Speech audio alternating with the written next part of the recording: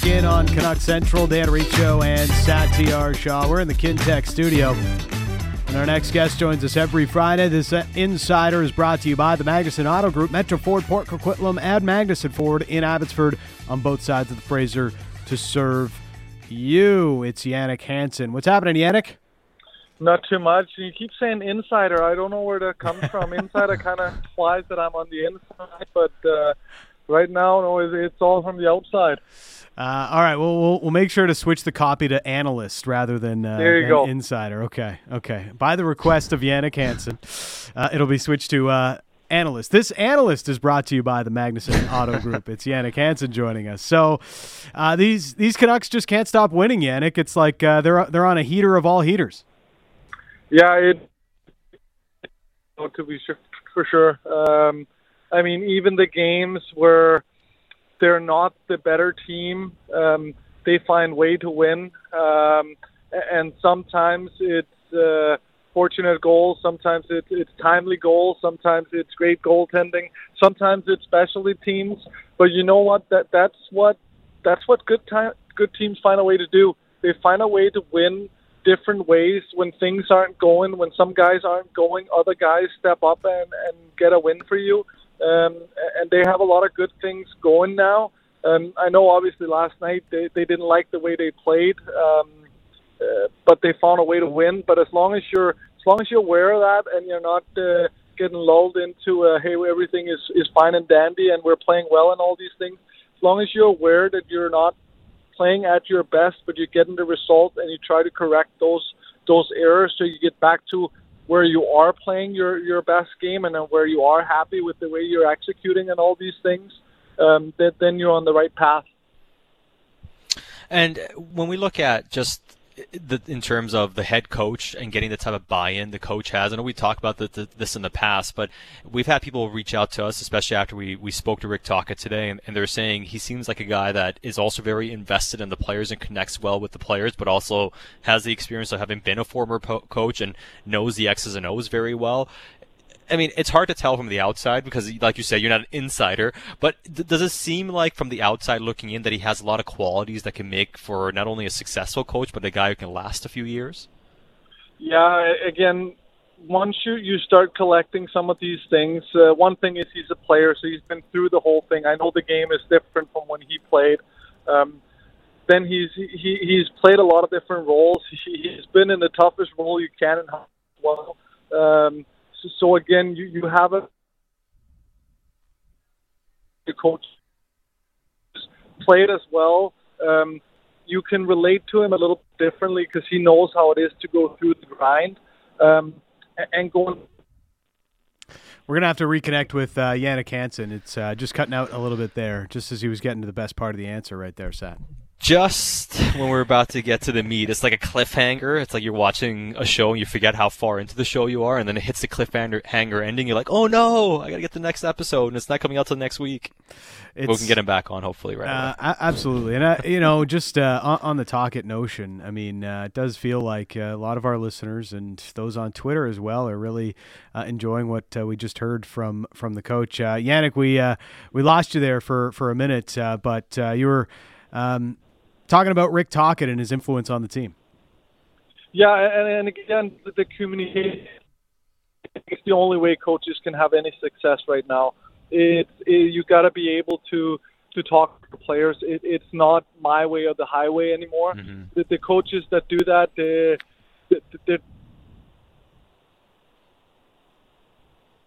have a different. Yeah, we lost Jannik again. It's tough connection. He's on that tough connection. He's on that tough connection. Not on a Rogers phone, apparently. I mean, yeah, those problems never happen. Never once, never before. There's a lot of reaction on Rick Tocchet and his influence, and I think that's sort of the biggest thing that we're kind of getting at is just how much Tocchet is having a positive influence and how he's got a good handle of how players or where players need to react, or when you need to be hard on them, when you shouldn't be too hard on them. And I think that's huge in today's game. And just being at the Pro-Am last week and talking to some of the guys about their different coaches through their careers, I mean, it was guys were a lot tougher. Even Vigneault was just like, if Vigneault was quiet, that means you were probably doing well. So, that's communication was not a strong point of many coaches in the past. No, and I think, and it's true, and especially old school guys, it was kind of like there were some players that were so low maintenance that you didn't need to coach them. So those guys you just left alone. They showed up, did their thing. They were self-starters. They were good to go. So you would spend time with guys that maybe needed that. But you're right. I think times have really changed here. So we're going to try and reconnect with Jannik a little bit later on in the show. So we'll get more of his takes on Rick Tocchet coming up a little bit later. But just continuing to react to Rick Tocchet, and I know this is something we've talked about a lot, but a lot of our listeners are really refreshed at hearing Tocchet kind of go a little bit inside the game, give you a little bit more detail than maybe you're used to hearing from NHL head coaches. And things are going really well right now, so coaches are always a little bit easier to get stuff out of when things are good. But he's been like that from day one, where he doesn't seem too shy about sharing some of the details of what he's trying to get his team to do. No, and I think he has been pretty careful in not giving away too many details, but yes. he's good at explaining, generally speaking, what they're trying to accomplish, or in things that are getting in the way of them accomplishing what they want to do. And I just think having that clarity in many ways, and just in a general sense, at least it gives you an idea of what's going on and what they're trying to accomplish. So sometimes you ask a coach, just kind of push back on something, or just kind of like, just dismiss a notion or an idea. But I think Tocchet is really good at actually giving you a little bit of detail about what they want to be. Like, we know, for instance, how they're trying to defend. We know the things they're focusing in on, and we're starting to, peel back the curtain on what those staples are. This from Tony. Having a great coach is the most underrated position in sports. Look at the NFL, how big of a difference it makes. Tocchet has completely changed the outlook and mindset of the team, and I already feel like the Canucks have taken on a Tocchet mindset of tough and grind. That's from Tony on the Dunbar Lumber text message inbox. It has felt that way, and it was interesting last night, Sat, and seeing some of the reaction to the game. Like, for me, the Canucks had 16 shots and they scored 5 goals. So obviously, they scored more goals than they probably than you would have expected on 16 shots. Nobody is here to deny that. But, we heard Tocchet there say, I think we only gave up one chance. Like, I don't think we played all that bad last night in Ottawa. And yet, I feel like some of the rhetoric around the game changed as we heard more and more quotes from the players, and the players were like, this was not a good night for us. We were not that good, but we found a way to win. And that's where I think some of the takes on last night's game went, because, well, if the players are saying they didn't play all that well, then they must have not played all that well. Well, I think there are, I'll use a phrase I haven't used in a while, but multiple things can be true at the same time, right? Like, they didn't play well enough to their standard. They can play a lot better than they did, and they were still better than the Ottawa Senators. So I think, as much as we can talk about some sequences where Ottawa had, and they had some high shot volume, but they generated next to no chances. Rick even mentioned in the third period, Ottawa didn't really do much either. We watched the game. We didn't see much in the third, and some of the chances they had, there weren't a ton. And even by the public data, the high danger chances were 9-3 in favor of the Canucks. And even by the expected goals, the Canucks won that matchup against Ottawa. And the eye test, as much as the Canucks weren't great, I never felt like Ottawa was really threatening. And it felt like if Vancouver just doesn't shoot itself in the foot, like they did with they got a couple bad bounces, and we haven't said that a lot because usually they're getting all the bounces go their way. A couple bad bounces, couple bad moments. But I still think, as much as, yes, they can be better, and that's not good enough for the standard they've set, they were still better than Ottawa last night. And that's, I feel like, where my head was at. Even, how they built their 2-0 lead. It's like, oh, the Canucks have 2 goals on 3 shots. It's like, well, did you see the 3 shots? They're like 3 high danger scoring chances right off the bat. The first 3 shots were all high danger scoring chances, and 2 goals, and the McKayev breakaway. Yeah. And like all three, like high danger chances, like super high danger chances, right? So, it's kind of hard to like knock them for, having this 2-0 lead on three shots when, they were grade A chances that they created on all three of their first shots on goal for the game. Now, could they have been generating more offense? Sure. But, the ones they were generating last night were real quality. And again, taking advantage of the other team's mistakes. And that's sort of a theme that this team has really started to build on. It's like, you're going to get into staring matches with teams as the year goes on, and especially when you play good teams, you're going to get into more of those types of games where it's like, who's going to be the one to blink? Who's going to be the one to make the first mistake, and who's going to take advantage of that mistake? And more often than not, during this 10-2-1 stretch to start the season, the Canucks have been the team, especially in the closer games, where they are the one to capitalize on the mistakes. And DJ Smith said pretty much that word for word after the game, the Ottawa head coach. He was asked about Vancouver, good team, organized, capitalize on our mistakes. And that's a theme where we continue to hear from opposing head coaches about the Vancouver Canucks. Yeah, and that process they have, the intensity they play with, the pressure they're able to apply, those are things that are repeatable. Not for 82 games. You can't have that type of intensity for all 82. And we've seen it wane at times. We saw it wane against the Flyers, for instance. There was the game against the Flyers. The Predators. They just no-showed. It was it was a bad, I'd say so. I think that's a fair way of putting it. But nonetheless, you didn't have your best game. You didn't have the intensity you require. The coach was not happy with that effort at all. Called them essentially soft. I don't want to say soft, but we all know what that means when we say I don't want to say soft, right?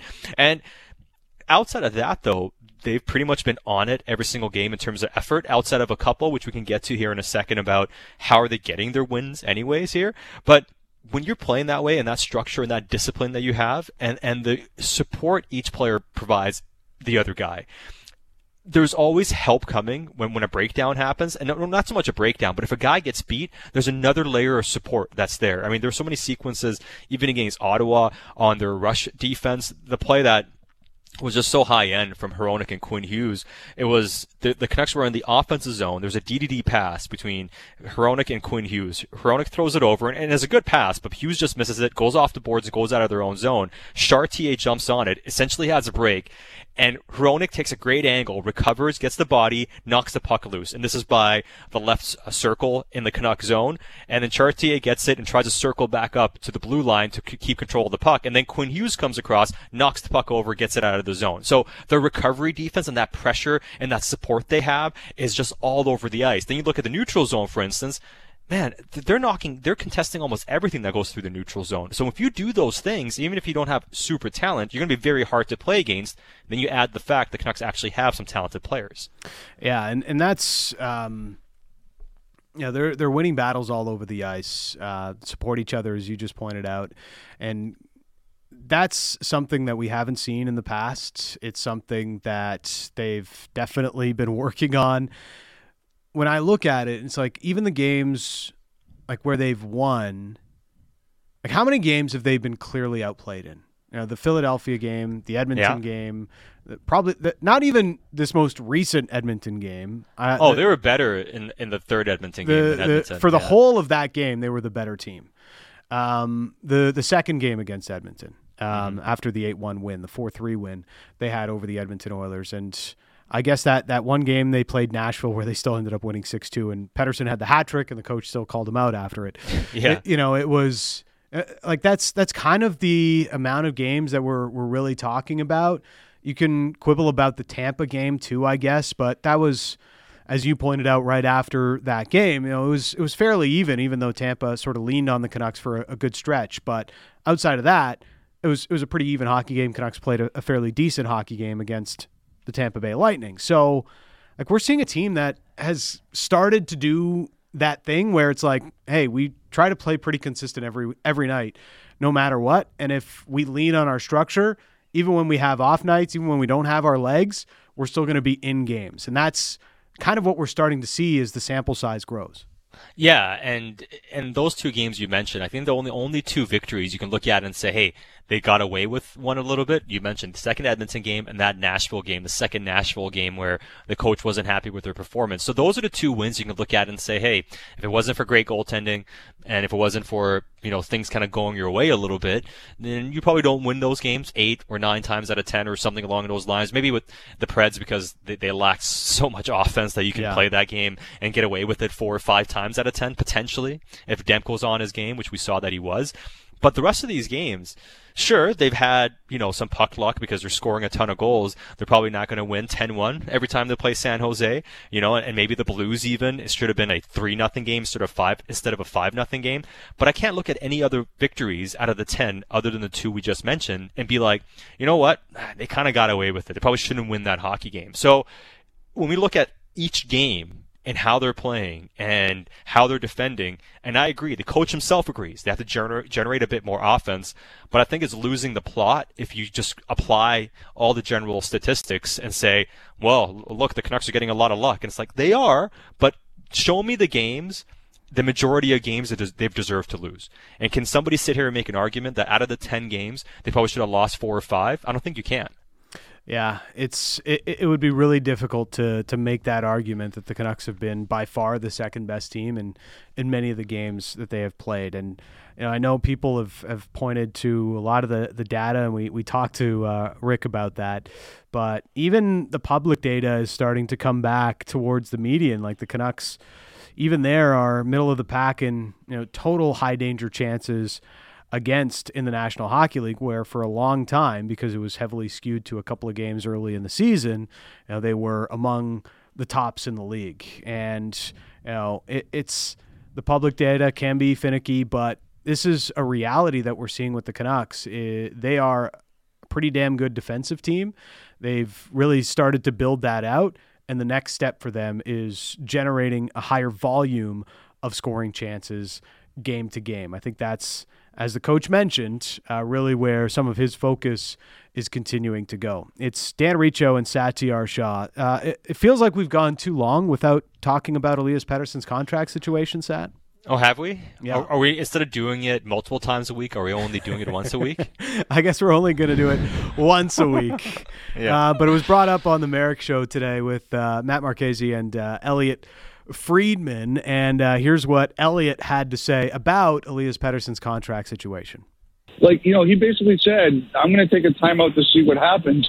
He's held up his end of the bargain, and the team is doing really well. Look, I have no doubt the Vancouver Canucks have an idea of exactly how much this is going to be, and I think they're willing to pay it. It's just a matter of a decision where Pettersson says, okay, I'm ready to talk about it. I think that's kind of what they're waiting for. If for argument's sake, Pettersson was to show up, come back from the road trip and say, let's start talking, I'm sure Vancouver would be ready. But it's just a matter of when the player is comfortable. So there is Elliot Friedman on the Jeff Merrick Show, ready to see Elias Pettersson get $11 billion for sure. It's... I think with the way Pettersson has played, he's leading the league in scoring. Feel pretty good about how his game is going. Even when he's not playing so well, he's still scoring 3 goals or getting 3 points. It's I'm wondering when it's going to be time, Sat, to have that conversation about, all right, let's really hammer this thing out. Well, based on what Elliot said, and I know Rick mentioned last week as well, we talked to Irv too, that the Canucks are willing, to go up, obviously, and give a pretty solid contract. It just kind of comes down to where is Pettersson's head at. And I've had people ask, and I'm sure we'll get to something here on the mailbag coming up a bit later as well, and they're kind of asking, when should the Canucks, why haven't they signed him yet? Why didn't they not try to sign him more in the offseason? I think it's more about why negotiate against yourself and wait until the moment of, okay, is he ready to really talk? Because now we'll start going. So instead of just throwing 11 million, 12 million without an answer and him saying, I'm still thinking, it just makes no sense for you to negotiate against yourself. So as soon as it became pretty evident that Pettersson wanted to wait, and let's say the number he's looking for is astronomical, it's okay, you want to wait? Let show what you can do. He's showing it already. And the organization is probably making it clear that we're willing, whenever you're willing to talk, we're willing to do this. So I think it's just a matter of time. And it's still only 13 games, guys, right? The Canucks are off to the best start in franchise history, but it's only 13 games. There's still 69 games to go the rest of this season. So there's a lot that can still happen. I'd say you're probably waiting another month or so, and then maybe that at the earliest. I would kind of look at maybe December, January as kind of being the time. I don't want to pat ourselves on the back too much, but we've been talking about this going all the way back to the end of last season and even into, June, July of this past year, where Pettersson's looking for a big one, and it's not so much that he doesn't. It's not all about just Vancouver. I'm not sure if I want to be there, and I don't know if I could win there, but I've always believed Pettersson sees himself as one of the best players in the league, and he feels he should be paid like it. Last year he scored 102 points. This year he's on pace for 150-something after these 13 games. Mm-hmm. He's proving that he should be, one of a handful of players that makes more than $11 million a year and is potentially a guy that's going to get similar number to David Pastrnak. And if he keeps going like this, depending on how long this plays out, maybe he plays himself into an even higher tax bracket, which would be wild. But we're getting into the range where it's going to be, one of the top 10 richest contracts in the National Hockey League. And I think that's on Pettersson, because he's the one that's saying, I want to prove it, and he's proven it. Yeah, he is. And I think part of it is also truly, is this organization on the right track or not? Yeah. And I do think that plays a big part into this, because he can get his money, whether it's here or elsewhere. He can get his money. And what you don't want to do as a team is just throw all the money at him to convince him to stay, because you're just giving him more money than anybody else would have conceived of giving him. That, to me, isn't the right way to go about it, because you do want Jonathan Huberdeau. Exactly. You want him to have a reason to stay. Not to say that he has to, you have to help, you have to convince him. I get it. But you can't be a situation where he has a foot out the door and you're making him stay because you're throwing all the money in the world at him. That's not a good solution for yourself nor the player. So you want to avoid that. So you say, okay, let's take our time. Let's see what happens.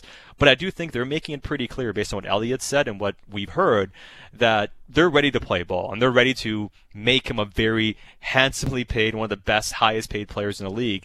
So it's a matter of when's the time when he feels like, not only are we having success, I feel good about the long-term future here, let's get something done. And it seems like we're not there yet, but if they keep going the way they're going, Dan, it's probably not going to be much too long. What did you make of Pettersson's post-game assessment of his own game last night? I think it's like you've been mentioning too, taking on the identity of the team, and he's kind of becoming a mini Tocchet in a sense. So we see JT do the same thing, and to me, what that shows more than anything is investment, and it shows that he respects the coach, he believes in the coach, he believes in the team, he believes in himself, obviously, and he has high expectations for not only himself but the team. And I don't think you react that way and behave that way if you're not feeling good about where things are going. So I think it's actually a really good sign when a guy like Pettersson is talking and behaving the way he's behaving. Because on the ice, he doesn't look like a guy who's just trying to get paid. He looks like a guy who's trying to win every single battle, win every single play, and help his team have success. And to me, that shows some pretty good investment. Yeah, and it's wild that he's having this much success, right? The 24 points. And I felt like there's still another gear Pettersson can get to. There's another level of sharpness that we haven't always seen this year from Elias Pettersson. Yeah, I agree. I think he's been banged up a little bit as well, and It's pretty ridiculous to say. I think this might be the most prolific he is scoring-wise, point-wise, but not necessarily impact-wise. And I can say the same thing for the team. Like they may not have a stretch where they're going 10-2-1 the rest of this season, and who knows how long this goes, because we've been saying maybe they don't go 8-2-1 and they just keep piling on wins upon wins. But they're unlikely to have another stretch on an individual basis for the stars who are producing so much and the team where they're as prolific as they are right now in terms of results and banking points. But I don't think the team has peaked in terms of their performance overall as a squad, and I don't think Pettersson has either. It's Dan Riccio and Satyar Shah. All right, we'll try to reconnect with Jannik Hansen here next on Canuck Central. Hitting the most important topics for Vancouver sports fans. The People's Show with Vic Nazar. Subscribe and download the show on Apple, Spotify, or wherever you get your podcasts.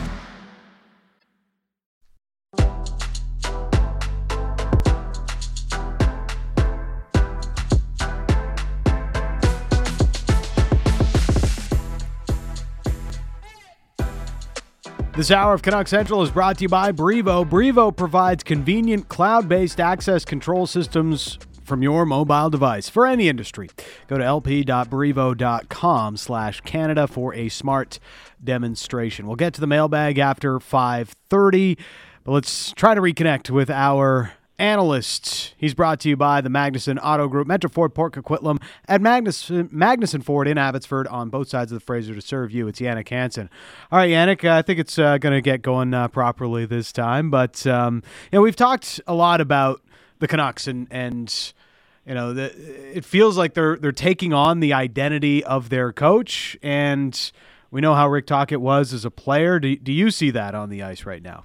I've never seen him play, so I couldn't answer to that. But they're definitely playing different than they had in the past.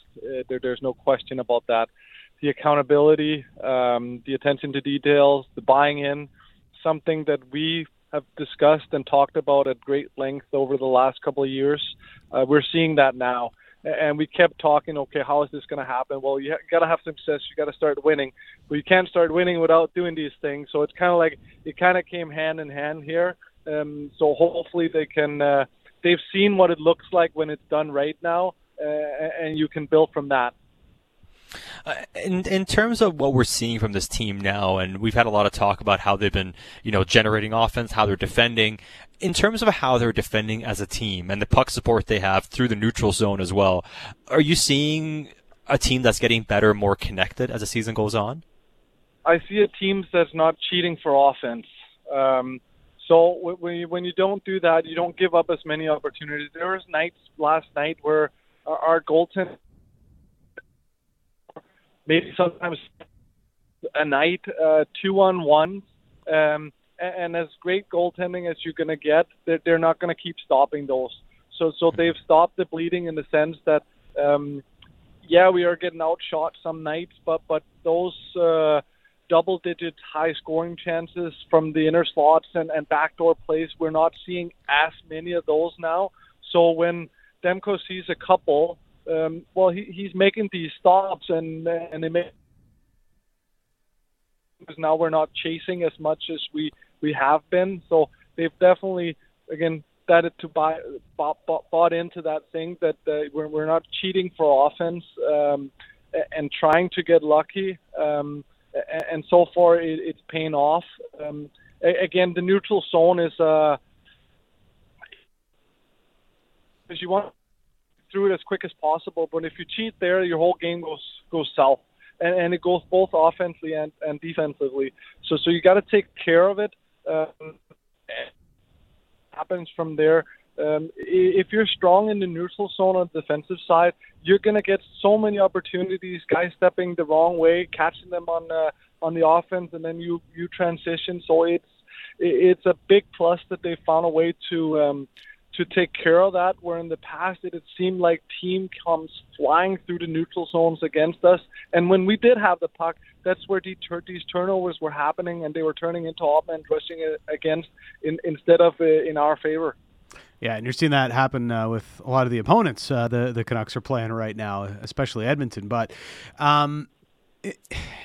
you mentioned the defensive zone and not giving up as much quality there. And I think that's sort of the mantra is, we're okay giving up more shots, but we've got to stop giving up as much quality. And it feels like they're doing that at both ends, on the right side of things, where they'll give up shots in favor of a better look in the offensive end, whereas on defense, they're trying to force the opposition into taking, the less quality look. And I think they've been good at both ends of the rink in doing that, Jannik. Yeah, one of the things I heard talking, they want to play with pace. They want to push the pace. You want your four lines. You want going, and again, that can happen anywhere on the ice. It can happen when you don't have the puck. playing with pace is not just a matter of how you're reacting when you do have the puck. If you want to push the pace, that comes from forechecking, that comes from back checking, that comes from closing quick in the defensive zone. And again, if you're comfortable with the way your team are conditioned, your style, and you want to play a fast-paced game, it can throw off a lot of guys or a lot of teams that aren't exactly accustomed to that, aren't comfortable playing that way. Sometimes skilled players, they like half a second more with the puck to make that finesse play that they can if they do have that time. So a lot of good things that's been pushed through. Like, they did play well towards the end of last year, but we always criticize that it's easy to play well when you're out. But here, when games are mattering and stuff like that, they've continued down that path. Are we finally seeing what this core is capable of in a proper functional environment? Well, for sure, those guys are stepping up big time. I mean, I don't think anybody has had expecting Petey to lead the league, Quinn to be the top defenseman in the league right now, and Demko being the number one Vesna in the early going. Like, it's one of those things where if you guys look back on Jim's comment, if we need to make the playoff, everything needs to be perfect for us. It is perfect right now. I don't think you can put a finger on just about anything. And that being said, we've put a finger on one or two players here and there that weren't really pulling their weight and stuff like that. But everything you needed for Vancouver to happen, for them to have success, it happened. All their horses, they came ready to play right off the bat. They're producing in spades. They're dominating when they're on the ice and all these things. So things are going really well. There's no question about that. You hope that it's not a 10-game kind of thing, and it's something that they can continue doing for the foreseeable future as well. In the offensive end, I'm curious what you're seeing, because they're obviously scoring at a really high clip, but things that Sat and I have noticed, they've got some flyby screens going on. Even Mikheyev, where he backheels that goal, like Pettersson's clearly shooting at Mikheyev more so than he is shooting at the net. Are you seeing some things that they're doing to try and create havoc and try and make it as difficult as possible on the opposition goaltender? When you're in the offensive zone, you're going to get these opportunities, and there's no question. They get a little bit lucky here and there, and they're reaping it right now. But it's not like you can pick apart a majority of their stuff. No, they're earning their offense right now. Like I mentioned, they do get a couple of lucky ones and some fortunate ones. But again, they're earning a lot of the offense they're getting right now, and they're earning it through hard work. Playing with that pace, and again, not sitting back, being comfortable, and you have a good team, you have a lot of skill. Don't be afraid when you go into opposing teams' buildings and play with that.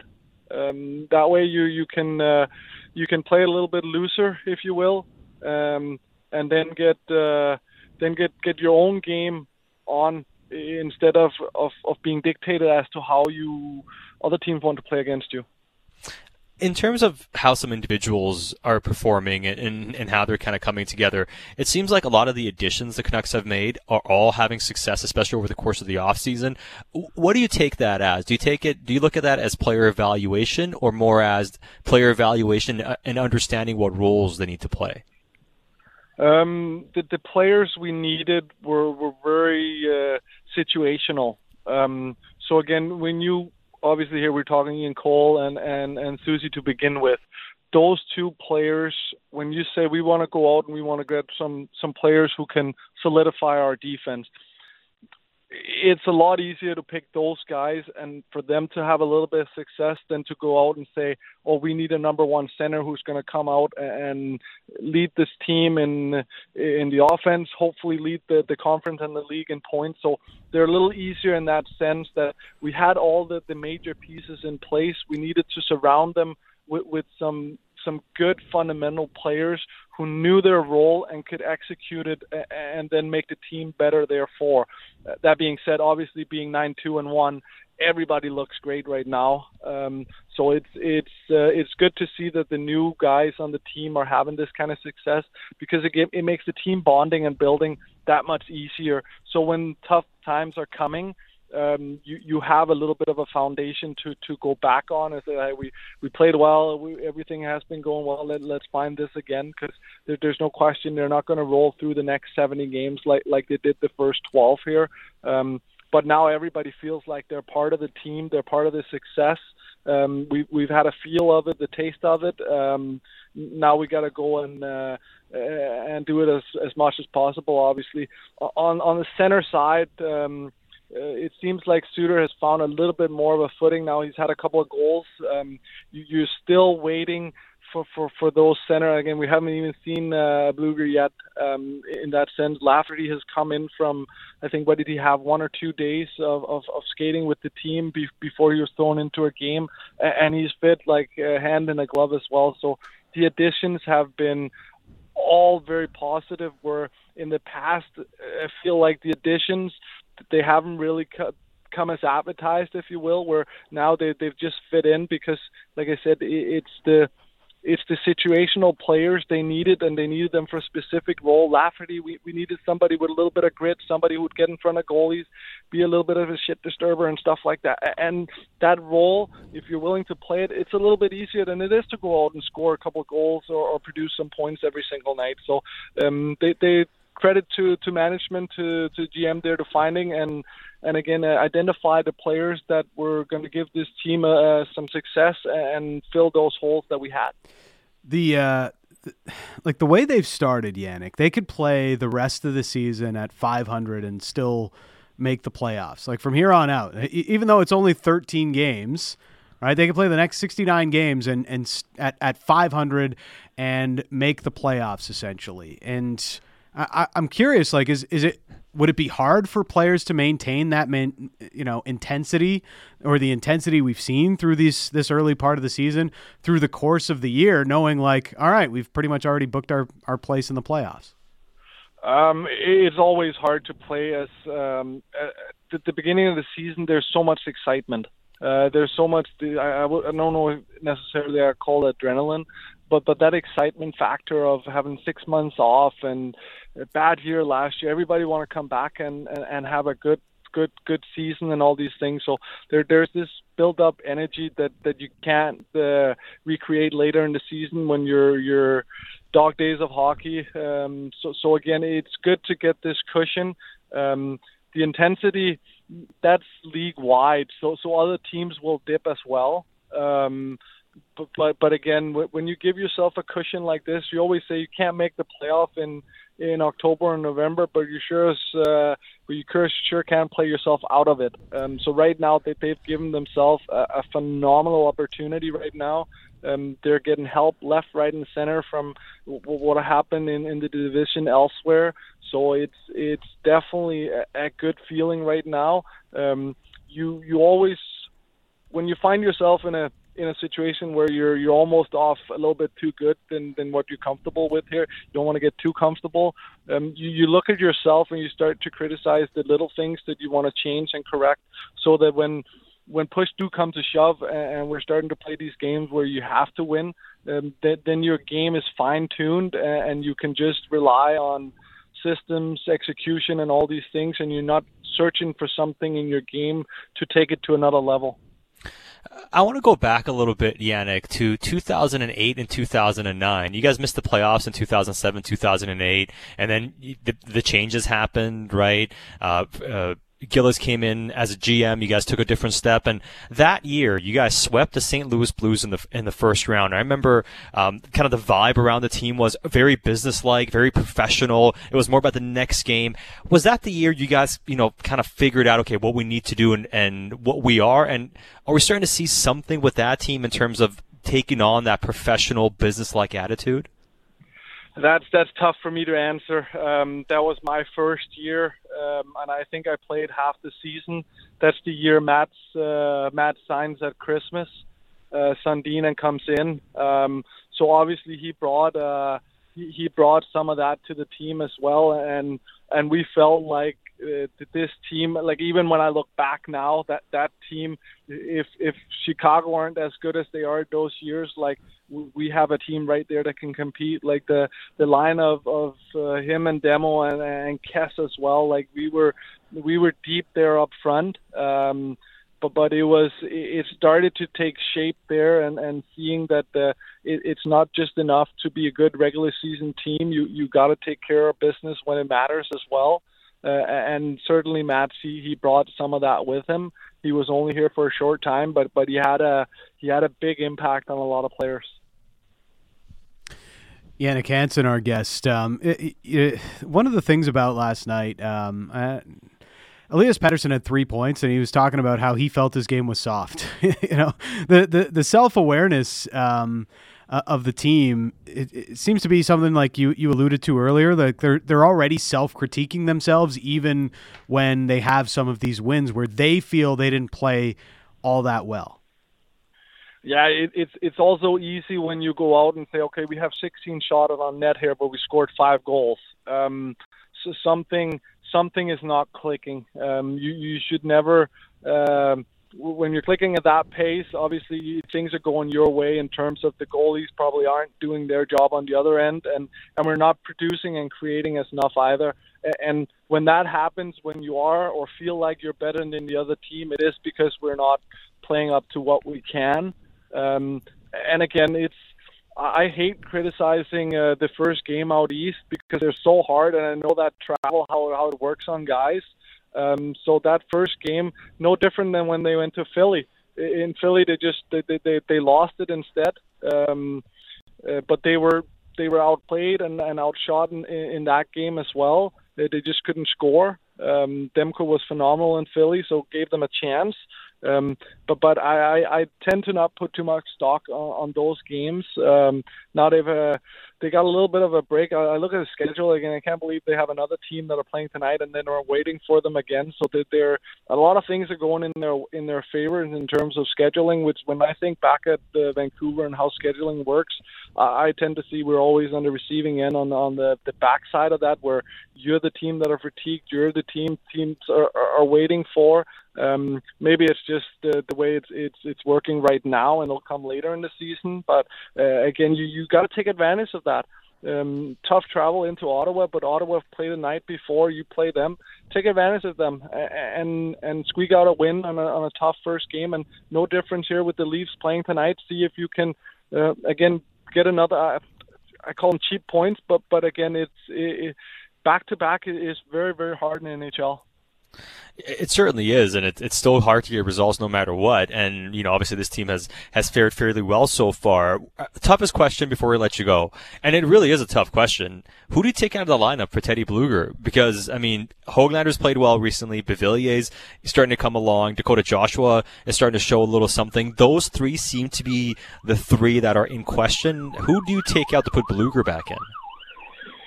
Yeah, I don't know. I might send him down and give him a couple games in the minors here, just the way they're playing. And then if somebody is blatant mistakes, we talk about this internal competition, and that's what you kind of want to see. You want that feeling in the 12 that are playing right now. They're like, oh boy, like this guy's coming back. He's going to come back in the lineup. Better not be me that comes out. I'm going to play every single shift in this game like it'll be my last game, because I might get taken out now, and then I don't know if I get back in.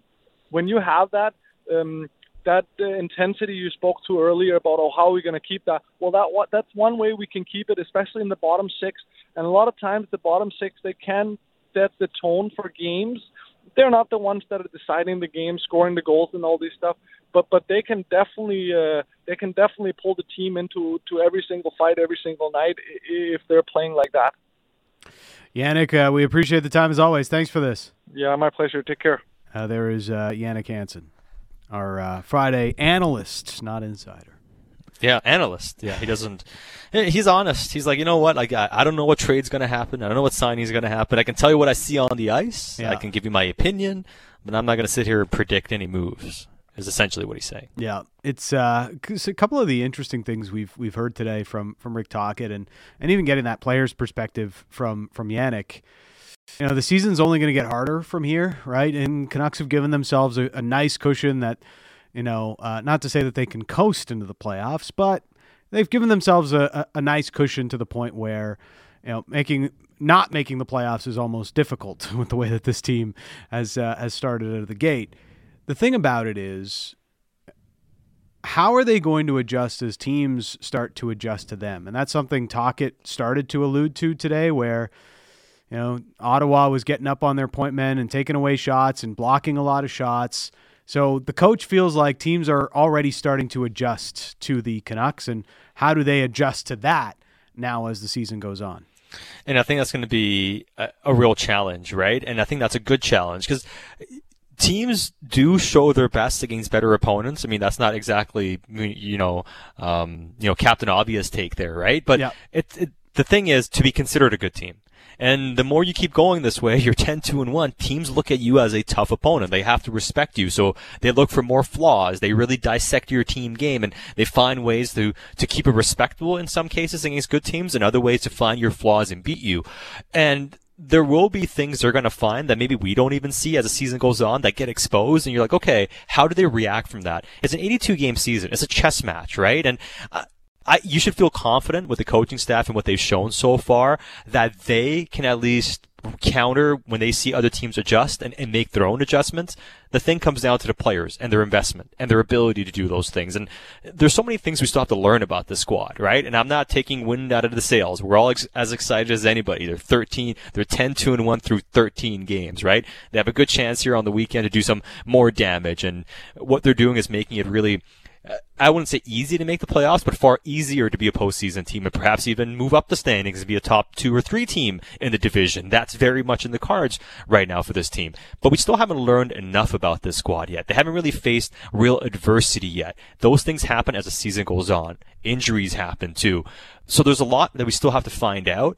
But it gives you confidence seeing this start, how they're handling it, that when those things happen, they can find a way through it at the very least. And I think that's been encouraging, but we're not going to know until we start seeing some of these trials and tribulations. That's the thing that we just haven't seen yet, right? Like in game, we've seen a little bit of adversity for this club, but you'd say the biggest point of adversity to this point in the season has been the loss to the Philadelphia Flyers. Mm-hmm. Right? Like that's the only stretch where they've lost. They've only lost 3 games out of 13. So there's not really a lot of those tough points. But they responded pretty well out of that and played a decent game in Tampa. And then, this 8-0-1 run started with that win over the Florida Panthers, which is a couple of weeks ago now. So almost 3 weeks ago as of tomorrow. So, if that's your biggest point of adversity, that's tough. Like there will go a stretch where, they can't score more than 2 goals in a game, or they do get a few more bad bounces, or goalies have a bad night back to back. Those things are bound to happen over the course of an 82-game season. And how does the team tighten up? How do they react to that? That's still an unknown answer that we have right now. Yeah, and those things we will find out. But like I said, I think we're at a point now where they've shown enough and they've shown such good quality to start off, and I'd say investment, that you feel confident that they'll find a way through. And that doesn't mean you're not going to have some ruts. It doesn't mean they're not going to have, maybe a 3 or 4 or 5 game losing streak. I know Ian Cole himself said good teams don't lose 3 games in a row, but that's actually more of a phrase than it is a reality. Good teams do lose 3 games in a row. It happens all the time. It doesn't matter how good you are, especially in today's NHL. They will have a stretch here, Dan, this season where maybe they go 3-6-1 or 3-5-2 or something, or perhaps even 2-5-3 even or something, right? Like that's going to happen at some point this season. Is that going to be something that they can recover from and go on another run to offset that? That's kind of part of the challenge as this season's going to have to go through. And, we'll see ultimately what happens. But with this type of goaltending that they've shown and this type of scoring, it is within the realm of possibility. Here, I found a stretch for the Vegas Golden Knights last year. These are the defending Stanley Cup champions, right? They had a stretch last year where they were 2-5-1 5 and 2. No, 2, 5 and 3. Yeah. So 2, 6 and 2. Actually, there you go. 2, 6 and 2. Yeah. So they had a stretch of only picking up 5 out of a possible 20 points. But you know what they did after that run? They won 5 games in a row. That's kind of what you have to do. It's going to happen when you have a bad stretch. How do you recover from it? And those are things that we're just going to have to wait and see on. Your bad stretches, if it's like, let's say a 10-game stretch where you're sort of slumping, like you still got to find a way to get 7-8 points. And that's like slightly below 500 is your 10 games of a slump. And that's generally, more of a way to look at it. At least that's how I've always viewed it. Dan Riccio and Satyar Shah. The mailbag, your questions are next here on Canuck Central.